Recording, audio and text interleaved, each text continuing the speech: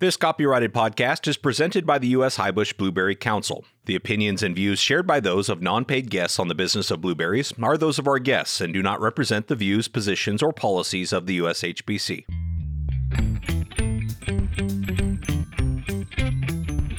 The blueberry industry is like no other. Passionate, resilient, and innovative. This podcast is your source for the latest information on the management, markets, research, and technology related to blueberry production. This is the business of blueberries. Here's your host, President of the U.S. Highbush Blueberry Council, Casey Cronquist.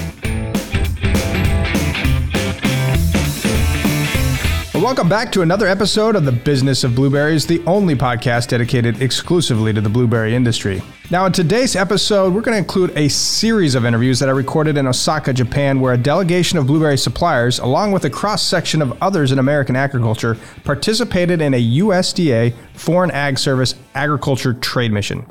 Japan is very important for the United States in trade, and it's an important market for USA blueberries. It has been a big part of our export activities over the years and strategy here at USHBC.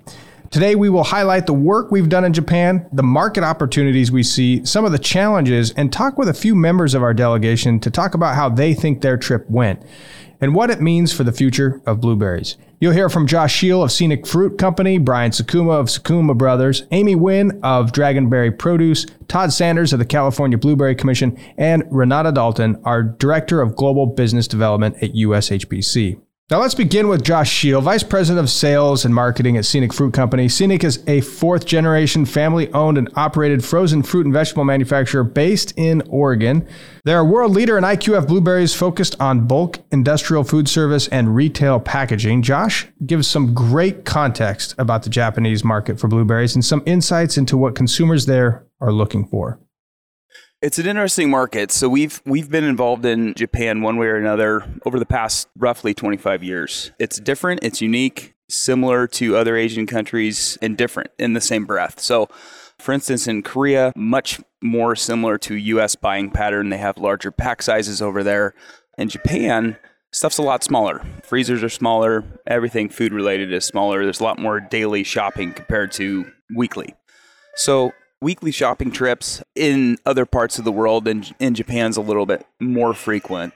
As we've learned kind of throughout the tours and being part of the trade mission, there's a lot of convenience stores. People will stop on their way home from work and they'll pick up what they're going to eat that evening rather than plan, maybe next week or the week after what their meals are going to be. So with that, smaller packaging is a contrast compared to other markets that we service, but also attention to detail. You'll notice almost everything food related here has a very high attention to detail. So I had made the comment earlier, I don't think something like sushi could have been invented in the United States. It's a very delicate process and a lot of care goes into things like that.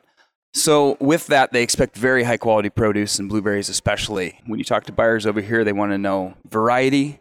They want to know size, they want to know Brix levels, pH, different things like that. So if you can really play up to that part and that strength of your crop and your processing methods, there's ways to have success here.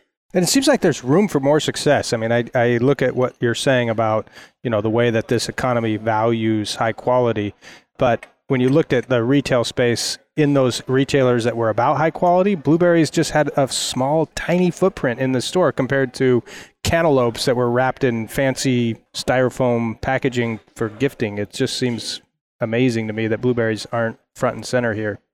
Part of it may be an opportunity for us to play to the seasonality roles. So another thing, this is probably one of my larger takeaways from this trip, but the importance on the changing of the seasons here in Japan. And potentially there's a way to highlight that for us as an industry where we really highlight, hey, this is the Peruvian window and here's what's special about that berry and here's North American window and what's special about that. There may be an opportunity there and that may be a packaging or it may be the story on the region, but whatever you can get that's going to resonate with that changing of the seasons, I think would gain some traction. You'll notice there was a small section of blueberries, but the variety of produce and the different things that they had was tremendous. A lot of SKUs. Yeah. And impressive. Very different than obviously our produce department in many ways. The gift section was just impressive. But I just think in our experience, at least back home, you walk into a grocery store, typically any of them, and that berry patch case is right in front of you when you walk in. It's greeting you, and just not the same here. It's just not the same. Well, talk to me a little bit about the opportunities you see ahead. So you guys have been doing this for some time. You're motivated to be here this week, but what do you see coming out of this trip? What do you see in the future for Japan in terms of blueberries? Well, I think the opportunity for us, specifically as a company, we've focused a lot of effort in Asia. It just hasn't been Japan. So we've actually focused pretty stringently over the last 10 years to build a large footprint in Korea. And so for us, this is really, we've been doing it a long time, but it's almost a re-exploring this market or re-identifying where we can play in this and what customers now are looking for that's unique in a blueberry. So whether it be, as I mentioned, size or bricks level or new varieties, that's another thing too. There's been a lot of new varieties that have come out over the past 5 years, but really the last 10.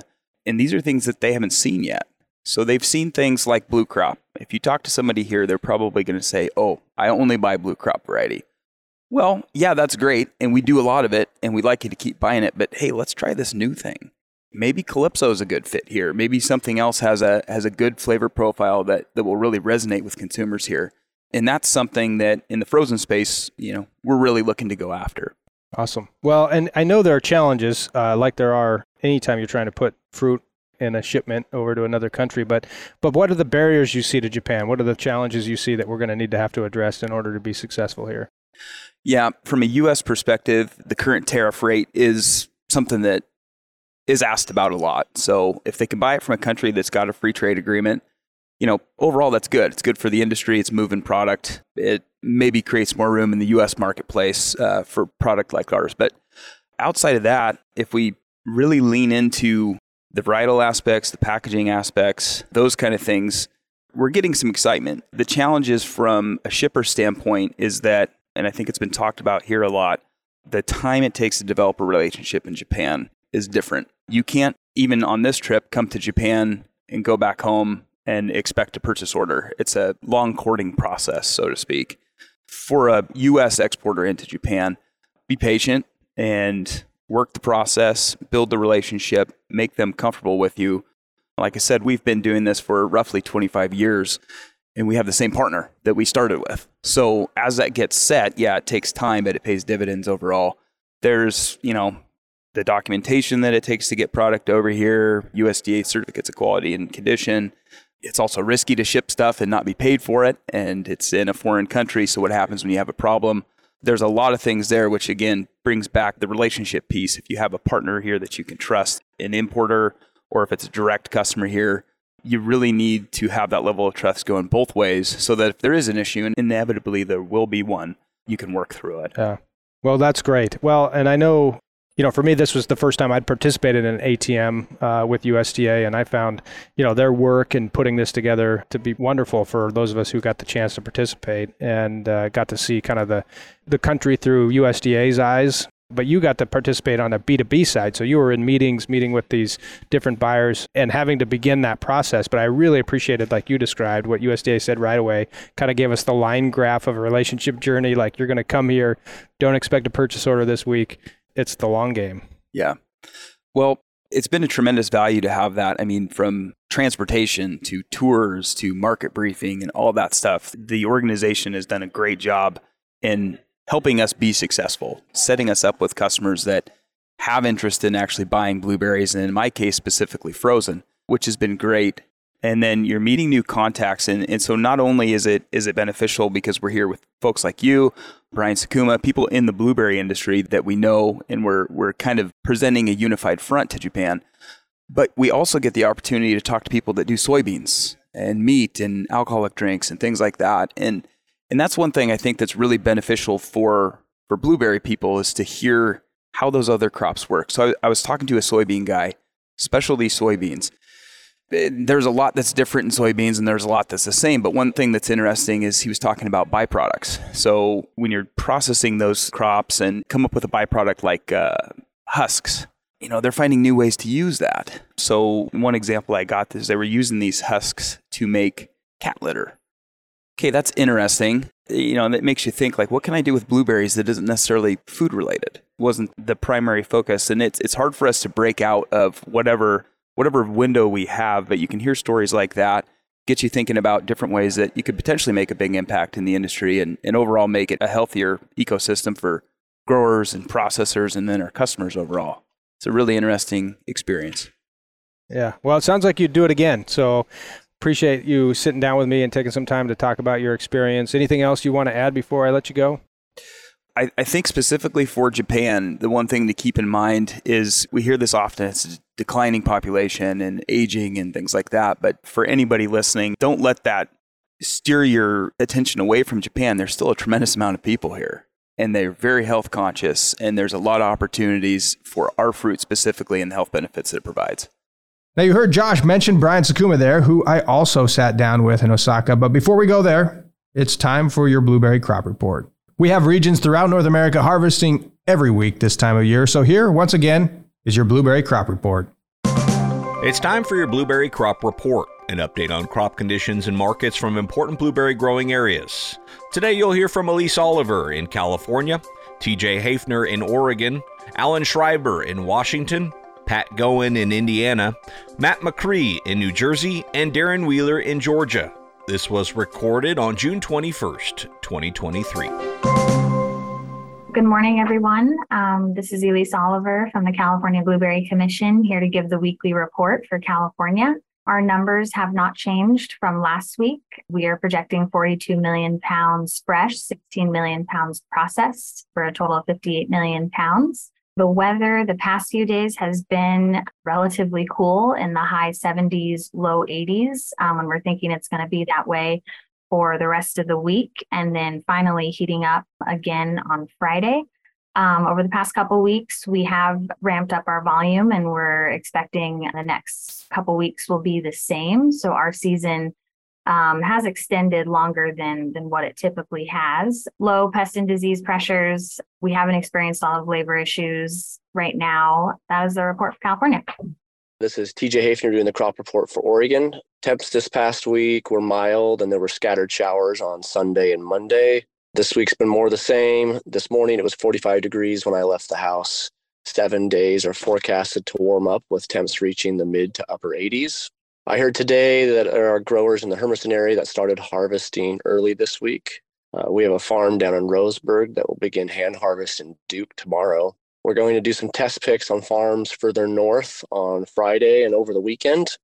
I'd expect Duke harvest to ramp up toward the end of next week and hitting full the first week of July in the Willamette Valley. I mentioned last week that there are some concerns with quality of pollination on some farms and certain varieties. I suspect that this is due to the mid 90-degree temperatures that we reached during the bloom period, and also just how condensed bloom was this year, how quick it went. But overall, we do expect yield and quality to be good this year coming out of the Willamette Valley. As far as labor goes, there is going to be more overlap with strawberries this year than we anticipated. We are getting pushback from contractors with starting this week harvest because people are still in the strawberries. We expect this to lighten up by the end of next week as strawberry season draws to a close. That's what I got from Oregon. This is the Washington State report from Alan Schreiber. Blueberry harvest has started very strong in Eastern Washington. The fruit ripened very fast this year, despite some cool temperatures earlier in the season. It was a remarkable 15 days between first blue and the start of harvest. The first blue was seen on Draper this Monday, so they too are moving fast. No doubt due to pollination conditions, the harvest this year appears to be quite consolidated, and that is across the state. Overall, there have been above average growing degree days, which has pushed the crop along. Growers are harvesting early and as much as they can, chasing favorable fresh market prices. Weather conditions appear to be ideal and labor is at least adequate. In Western Washington, there has been much needed rain. There are reports of uneven sizing of fruit in blue crop and some of the later varieties. We're starting to hear some reports of the yields in some fields not going to be reaching previously expected potential. Disease and insect pressure appears to be low, although growers are applying fungicides due to recent rains. This is Pat Goen doing the crop report for the state of Indiana for the week of June 18th. Harvest has begun here in our area. It's begun slowly. Some growers are still anticipating starting by the weekend, but they will be opening their fields. The crop looks to be pretty good despite the drought conditions and the hot weather. There's no change at this point in the crop estimate, although if this weather continues in this fashion, I think it probably will have some bearing, mainly because of the sizing of the fruit. And that's my crop report. Thank you. This is Matt McCree reporting from Jersey. Well, we were rolling pretty good for the past 2 weeks. Everybody pretty much finished up first round of Duke. Guys are messing around with some second round Duke and first round blue crop.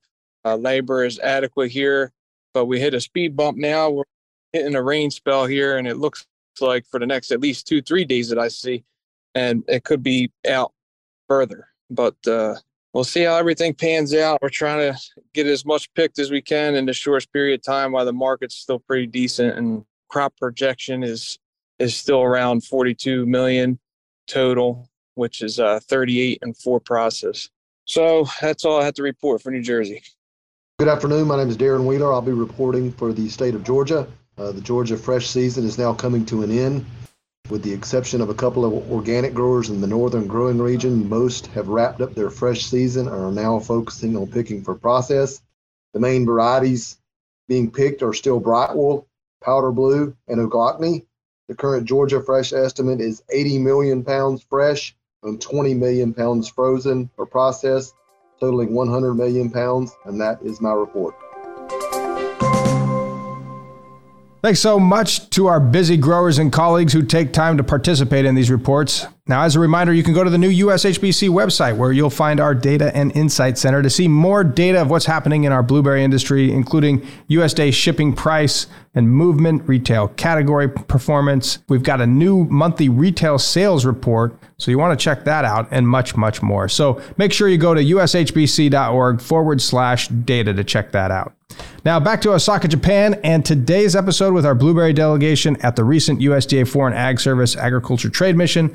Next, I sit down with Brian Sakuma of Sakuma Brothers in Washington State. You've heard Brian numerous times on this podcast. He's been a great advocate for our industry and a part of our crop reports, and he offers years of firsthand experience shipping into Japan, as well as perspective on USHBC, which he serves as our vice chair and leader on the board. So here's a bit of my conversation with Brian.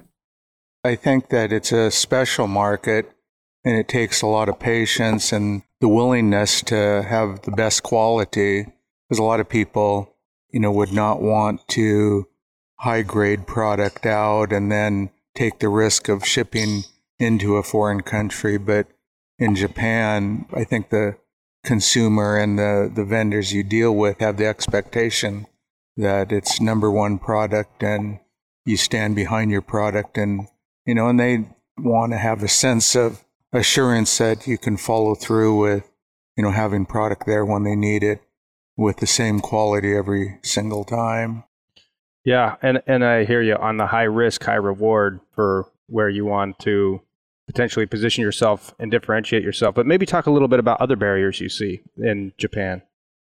Well, I think that there's always the logistical issues of getting product here, whether fresh or frozen, because, during the COVID, the transportation costs were enormous. I mean, container costs were twice what they would have been normally, and it's starting to come off of that. The other issue is, the value of the yen. I think it's floating at 140 now. I was reading some business papers that said it may even hit 150. Plus, they have inflation of between 2 to 3%, and they've got a declining population. So all those things, together make it a tough economy for a lot of the businesses and consumers, ability to pay and purchase blueberries. Yeah, I know we talked a little bit about the differentiation between blueberries and beef. Beef has seen a tremendous surge in consumption here in Japan, moving from seafood to beef, and all those trends being the same, beef seems to be really enjoying a surge here. So your thoughts on that relative to blueberries? Is there opportunities for blueberries to surge here? Well, I think so. I mean, in certain items during the COVID, when consumers were kept at home, there were certain items that actually went up due to, people confined to their houses and eating maybe a little bit differently. So, there were some items like jams, some prepared things that actually the consumption and demand increased. And then as COVID went away, some of the demand for those same items actually went down, and then in other areas maybe have increased. So it, depending on which segment you were on the frozen versus fresh, determined maybe on the differences in demand. Well, and other barriers to that surge, what other things are keeping us from being able to enjoy a robust market in Japan? Well, I think for, the U.S. market, the 6% tariff that's in place is a huge deterrent in trying to get product here. There's been a lot of pressure with, like I said, the margins on business. So leaving a few dollars on the table in regards to tariff has really been a deal-breaking issue for a lot of the people from the U.S. trying to get product into Japan. And as you well know, it's something that, we were trying to seek aggressively and seeing how can we change that. That's right. Yeah, no, and on the North American Blueberry Council side, it's certainly something we're focused on in trying to address that particular issue. Big issue, for sure. Well, I appreciate this time. Lastly, I just would ask, your thoughts on USHBC's participation here. You're the vice chair of USHBC and a leader on the board. The value of these ATMs, the value of USHBC's marketing program out in Japan, maybe you could talk a little bit about how you see that. Well, I think that USHBC has a huge role in some of these export excursions, and I think that there's ability, and I beat the drum in regards to a lot of the people that I talk to in regards to the things that USHBC can do to help their business promote blueberries, and the ability to, handing out promotional items, and in some cases help with in-store promotions, recipes, various levels of promoting, whether retail or food service oriented. So I think there's a lot of excitement and a lot of knowledge that they didn't know about that was out there available and be able to provide. So I'm on board with USHBC and their willingness and wanting to get out there and look at export markets, because we really need, with the global supply increasing at a rapid rate, we need to make sure that we can get product in all parts of the world. Now, I totally agree with Brian that this applies not only to Japan, but markets around the globe. Next, I sit down with Amy Nguyen about some of the challenges and barriers to growth in Japan. Amy is the founder of Dragonberry Produce, a specialty produce marketer based in Oregon. She was able to share some of the tangible ideas and advice of potential ways we can overcome some of those challenges to expand our presence there in Japan. This week's meeting in Tokyo and Osaka went really well. I got a chance to meet a lot of new importers. We typically work direct with retailers, but this is the first time we're able to have the opportunities to meet with a lot of new players. I find that very enlightening and a great opportunity for us to collaborate and look at what we can do together to promote the blueberries. The barriers I see is that there is a disconnect to the importer telling the retailer the passion like a grower would be able when they speak to the retailer to talk about the benefits. What we also see at the store is there isn't a lot of signage, there isn't a lot of promotion. It's more of like a little small area. I would love to see that we are able to do more display, beautiful display that we see in the States at our retail stores. And also to be able to work with these importers to do more promotion to promote the U.S. blueberries. What I did learn from our one of my meetings is that most of the importers work during the season for from Mexico from September to May, the little California, and then during the summertime they take kind of like a break.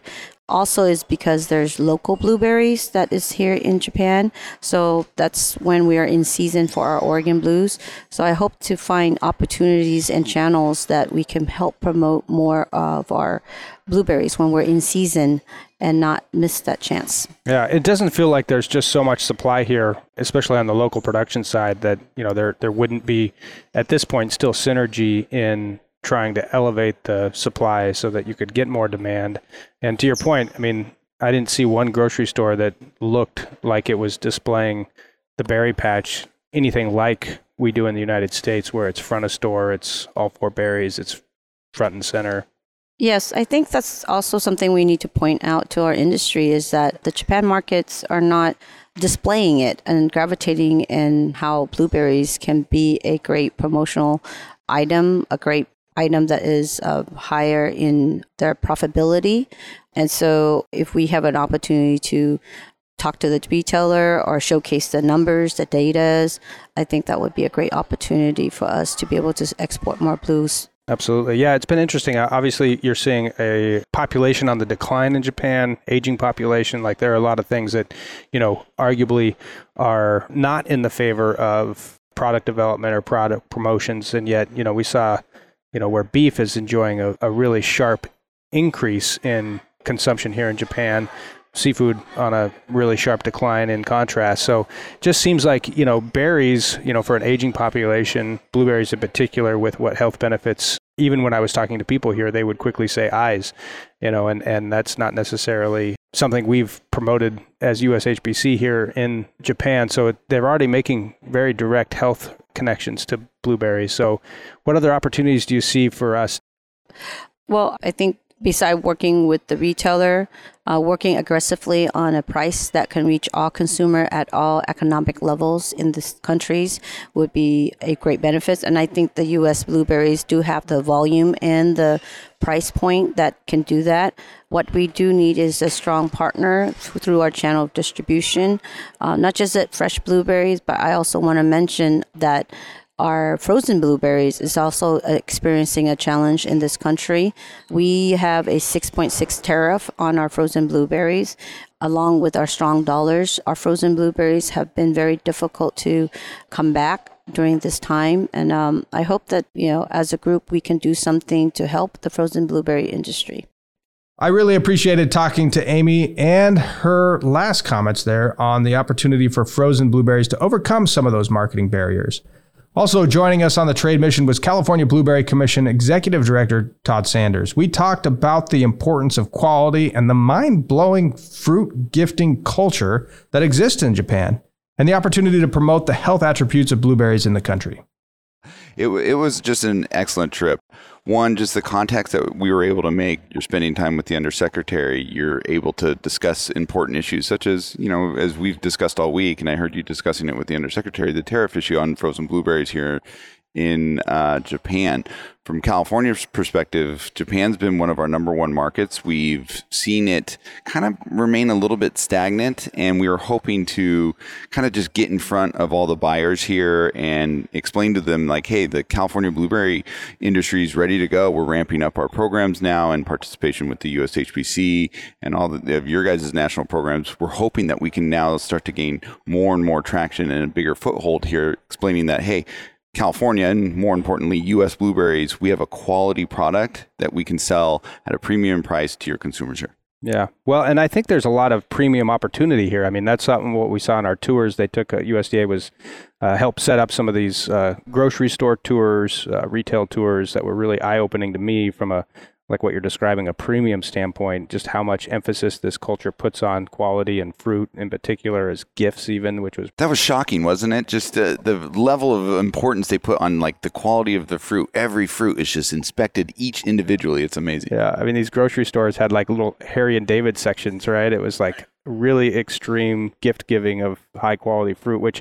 it was, I would say, a little discouraging to see where blueberries were in relationship to all that. And I think there's an opportunity there. But what are the other opportunities, from a block and tackle standpoint in order to be a market driver here for blueberries? What do we need to do?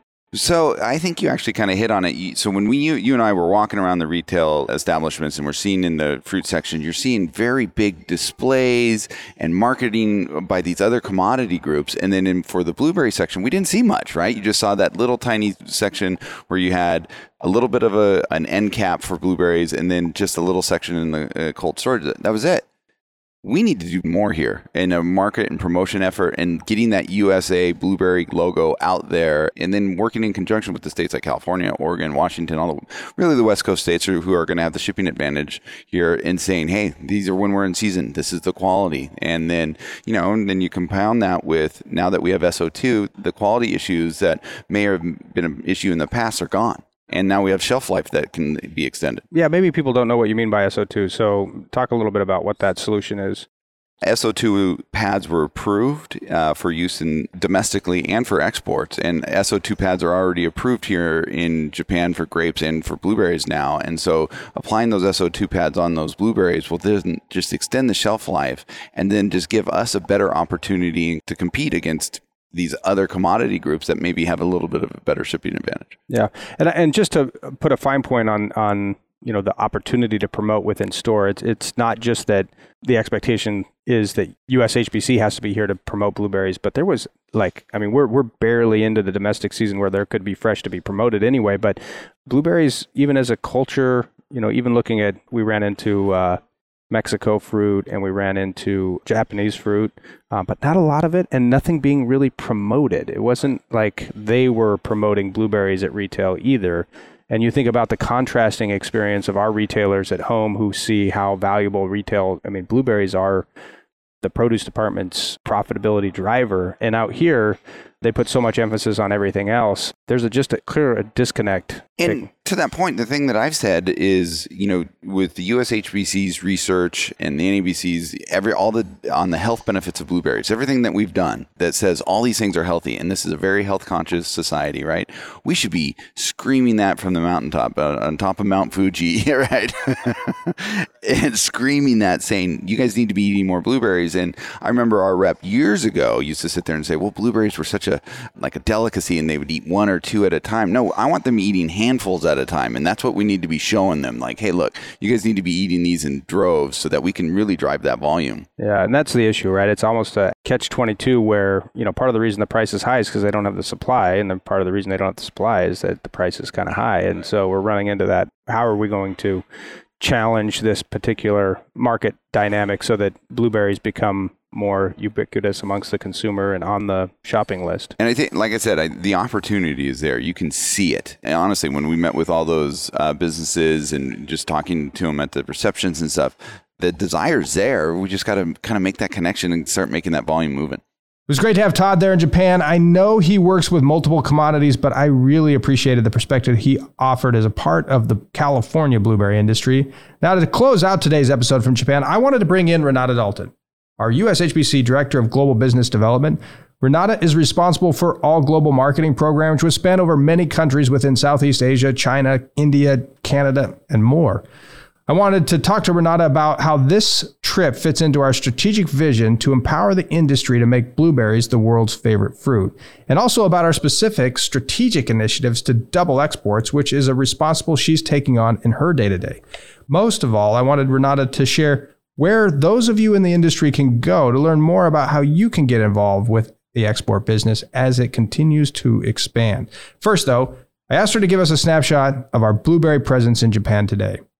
Japan is the leading export market in Asia for fresh, frozen, dried, and U.S. blueberries, specifically the West Coast producers in California, Oregon, and Washington. Frozen blueberries have become the largest U.S. blueberry products exported to Japan by far, representing 89% of the total U.S. export volume. Now, in terms of export fresh and dried products to Japan, we represent a much smaller volume. The total exported to Japan is about 10% for fresh and less than 1% for dried products. Well, and maybe talk about what we're seeing today. I know in our briefings with USDA, they showed a population base in decline and aging here in Japan. And so maybe talk a little bit about the statistics we see today and total export volume of U.S. blueberries into the country. The total export volumes of U.S. blueberries to the country has fallen from approximately 2,900 metric tons in 2017 to approximately 2,000 metric tons in 2022. The decline in export volumes has been driven by a high tariff of the frozen blueberries and also increasing competition from blueberry suppliers and economic conditions. The inflation in Japan, as you know, have been rising, reaching 3.1% in February.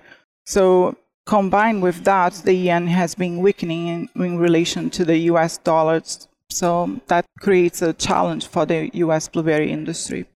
Well, and talk a little bit about the work that we're doing now with our agency in country. What does that work look like? What's the plans for this summer? What has historically been the activities that we've been participating in to help drive consumption here in Japan? Sure. USHBC collaborates a lot with the ATO office in Japan, which is a great opportunity to tackle along and join efforts in any of the promotions that they do for agricultural products in general. We also conduct a lot of public relation promotions where we can, let the public know what's going on around USA blueberries and excite the consumers to come and experience blueberries when we are in season and we are in store. We also do a lot of trade shows. We participated in the IFEA very recently. We were able to ship some samples of different formats of blueberries that the consumer could see and taste and experience things that they don't normally see in the market. Another good opportunity as well, we have been collaborating and doing seminars to educate the trade around the versatility and the possibilities around USA blueberries.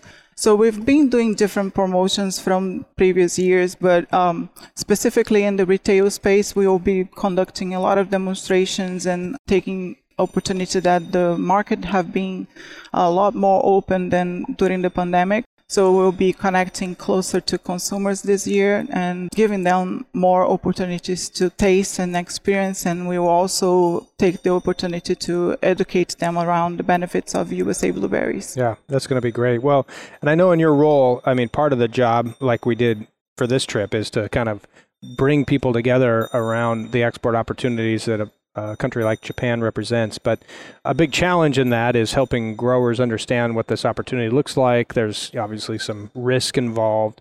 What are the barriers from your perspective that prevent more USA fruit coming into the Japan market? So around the advocacy side, we have a tariff issue around the frozen blueberries. So as you know, we have 6% to 9% depending on the sugar content. We have been working closely with government, and recently we submitted a letter that has been supported by a lot of members of Congress to reduce the tariff that was missed during the latest US-Japan trade agreement. So that's one of the challenges that the industry has to overcome. Having a tariff hinders the possibilities for frozen blueberries, given that Canada has trade-free agreement with Japan. So once that tariff is reduced, obviously the opportunities will be greater for USA blueberries. Sure. Well, this has been a great trip. If there are people who are listening to this and they're inspired to get involved, and like we're talking about here, we do think there's marketing opportunity here in Japan, and maybe there's somebody's listening who wants to learn more.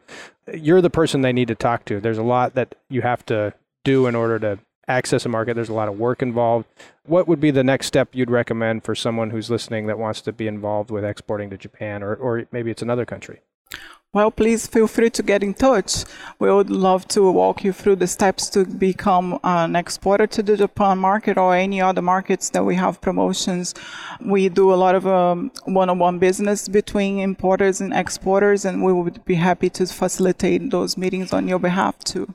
Well, you heard it there. I highly encourage you to get in touch with Renata about how you can get involved in this exciting new business happening around the world. Her contact information is on our website, and we'll certainly include it in our show notes for today's episode. I really enjoyed my first trip to Japan. It was a really important opportunity to learn more about what USDA is doing and take advantage of the relationships that they are continuing to build in that country. Well, that's it for episode 140. Please do not hesitate to reach out to Renata or myself to have that conversation about export opportunities or how your business might be able to get involved in moving fruit around the world. Again, we'll be back next week with more innovation, collaboration, family, and hard work right here on the Business of Blueberries.